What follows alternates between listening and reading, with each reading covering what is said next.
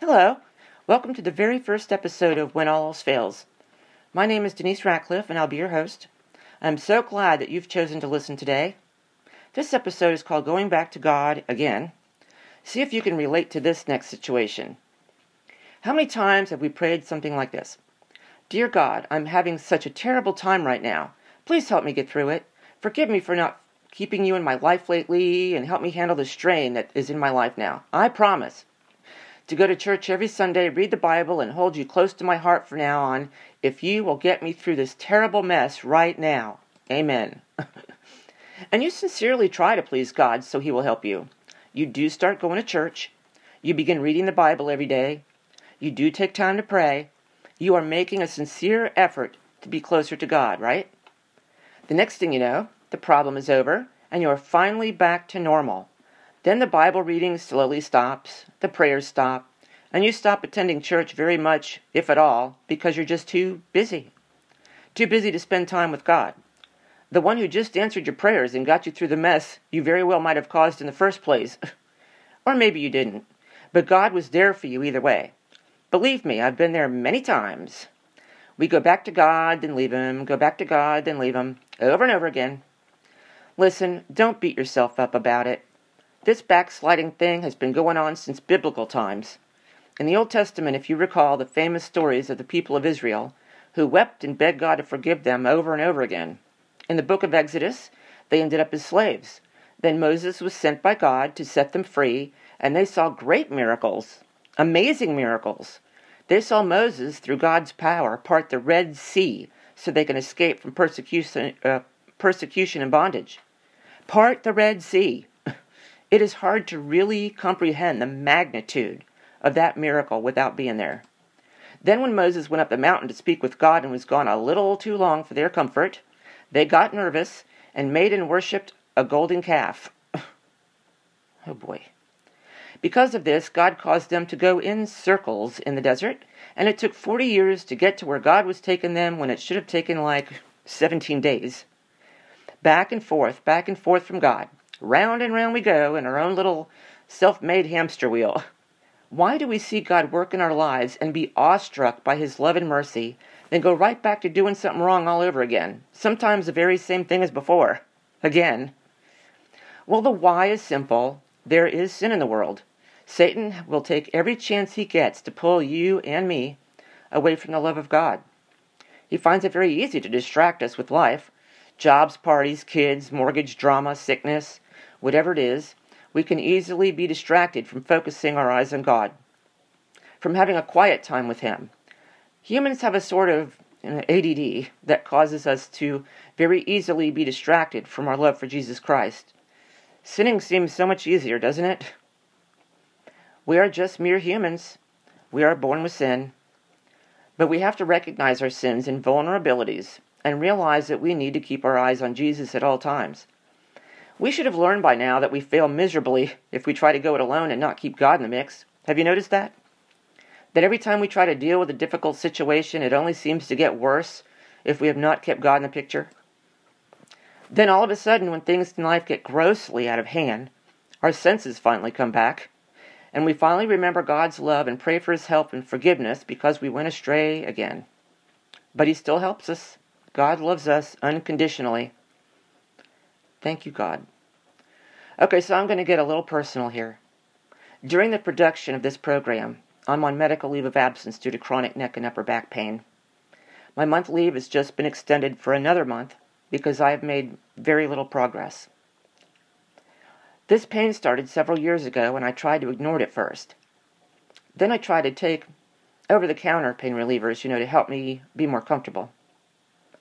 I was very focused on the pain, trying to make it work through, drama at work, drama at home, and was more and more into myself, because of the great difficulty I was dealing with.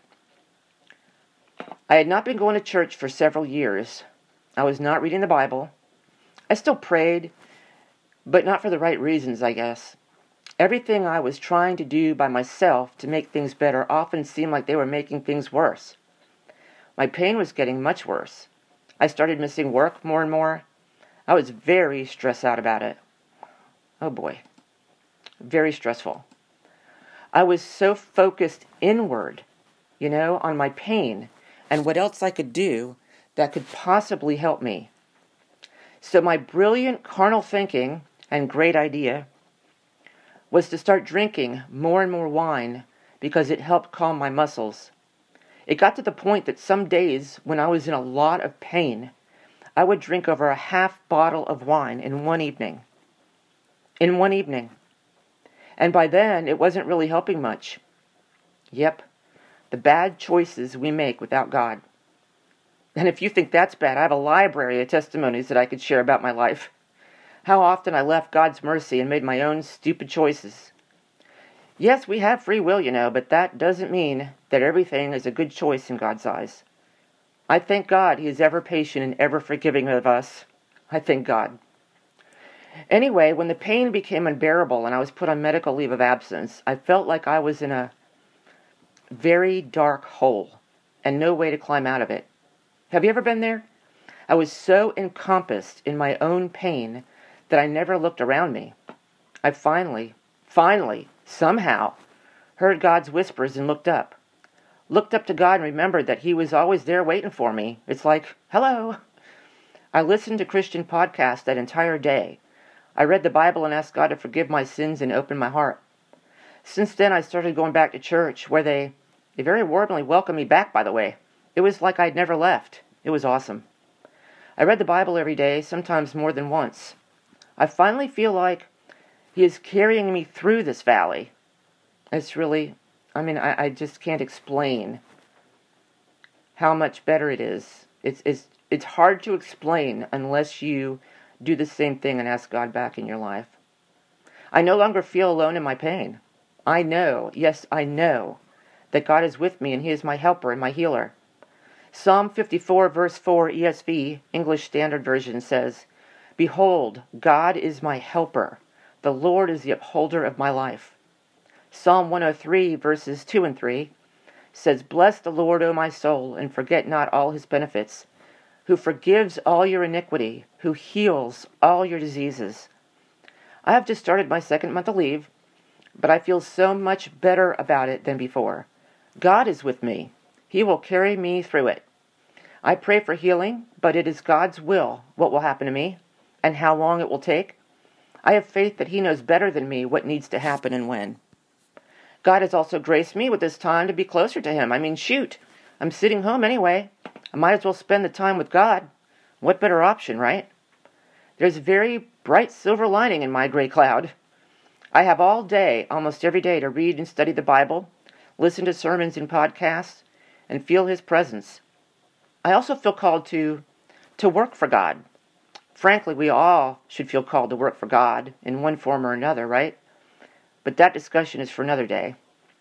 I feel led to make these programs so I can reach others and share the good news about Jesus Christ. Look, the bottom line is this.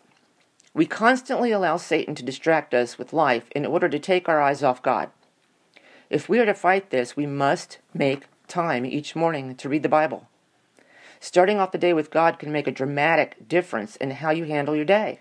My eyes were off God, and Satan kept me busy for several years. And I can say now that once I was ignoring God, things in my life just got worse and worse. Don't you notice that sometimes? It didn't start coming back together. More peace, more joy, until I went back to God. I know you have probably heard this a million times, but I'm going to tell you again. Plan some quiet time and read the Bible. Please. Even if it is 15 minutes, focus on what you're reading and say a little prayer before you get out of the chair. Ask God to help you keep your eyes on Him all through the day and to be with you and your family. Distractions. What exactly do I mean by distractions? The distractions from God that I'm talking about is when you plan to spend time quietly with God in prayer reading the Bible, and something happens to take away your attention, something that distracts you from your quiet time with God. Let me give you some specific examples of how the devil can distract you from reading the Bible. It happens to every single one of us, in one way or another. Okay, here's one example of a mother with very young children. So picture this. You change your alarm time to purposely get up 15 minutes earlier with every intention of having some quiet time to read the Bible and be with God. But you weren't paying attention. You didn't double check. Satan got you distracted somehow, and you did not set the alarm to go off. So instead of getting up 15 minutes earlier, you happened to get up 30 minutes later than you were supposed to. And since God is last on your list habitually, you're not used to it yet, you rush out of bed, get yourself and everyone else ready to go, and head out, forgetting to take your Bible with you. He distracted you from spending time with God. And since you forgot your Bible, you can't even read it later, like at lunch. So the devil won. The next example, and this one's a little more dramatic. The next day, you remember to set your alarm for 15 minutes earlier, and you actually get up. Woohoo! But this time, one of the kids got up before you and is crying because they just missed watching My Little Pony on TV. You hear her crying and rush out to see what's wrong. Once the problem has been established, which is the end of the world, to little Susie, you spend the next 15 minutes promising her you'll buy a My Little Pony movie so she can watch it anytime she wants, in which case she demands you buy it right now. Once you calm her down with a dry bowl of Honey Nut Cheerios, and she sees that her next favorite cartoon just came on, the baby starts to cry, and the morning rush has begun. God? God who? You did not have one single second to even think about God, let alone have quiet time and read the Bible. And you also forgot to take it with you so you can read it later. So the devil won again. These types of distractions will always, always be there. Satan will always look for a way to distract you and keep you from building up your faith in God, and in the process, build others up. The further you go with your faith in God, I can promise you, the more you will see Satan filling your life with problems and distractions. I'm not saying that little Susie or any other child is Satan's spawn, even though sometimes their actions make us think they are. I'm saying that Satan can whisper to someone at any age negative things, and we can hear it and run with it. Like, I'm not smart enough to do anything special for God or for my church. Or, I will never find the time to read the Bible. Or, I'm not good enough for God to want me to be used for anything. Don't let Satan have the last laugh. Say out loud, "Get thee behind me, Satan, in the name of Jesus Christ. I command you to leave me alone." We have the power through Jesus Christ over the devil, So when you see him messing with your mind or your life, state that out loud so he can hear you, and ask God to fill you with strength and power against the devil. You can do it. And do more than that to keep God constantly a part of your life. Think of God throughout the day, like say little prayers for yourself or others that need some intercession. Thank God for little things like getting you to work safely, or that you were able to get the kids ready for school on time, or that you got them to school at all for that matter. Thank him for the beautiful day as you step outside, or for the rain that is needed. I love to hear the rain. Doing things all day, throughout the day and night, will keep your eyes on God and help keep Satan's whispers at bay too.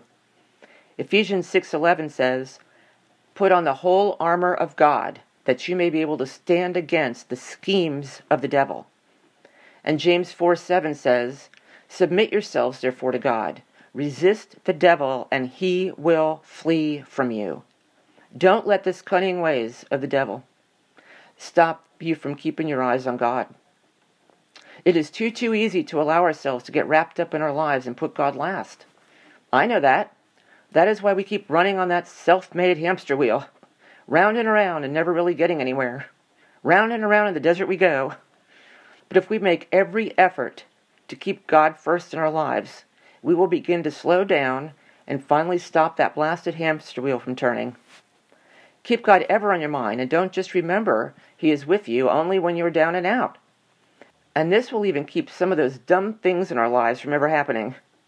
With God always on our mind, we will have the wisdom to recognize the stupid things we're about to do and not even start doing them to begin with.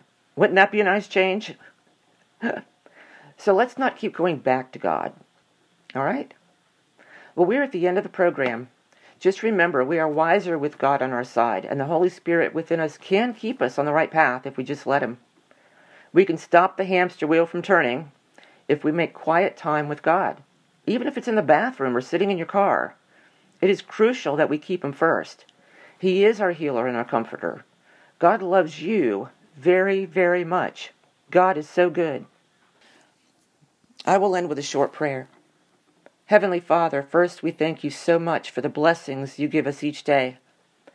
Thank you that we have to deal with crying and tantrum-throwing children because it means that we have been blessed with children to love. Thank you for the occasional drama at work and the commute we may have to deal with every day because it means we have a job. Thank you for the tests and trials we may go through in life because it means that we are growing mature and strong, so we have the strength and faith we need to spread your word. Please, Father, give us the wisdom and guidance that we need all day, every day. In Jesus' precious name we pray, amen. Thank you so much for listening to my first program. I hope you enjoyed it and that God has moved you to make new habits in your life, like daily quiet time with God, to read the Bible and pray and thinking of Him throughout the day. Please feel free to read my program notes for further information or links, including what you can do to help support this Christian program when all else fails. Please leave a comment and let me know how I'm doing, or any subjects that you would like me to talk about in the future. Thank you so much, and have a blessed day. Bye for now.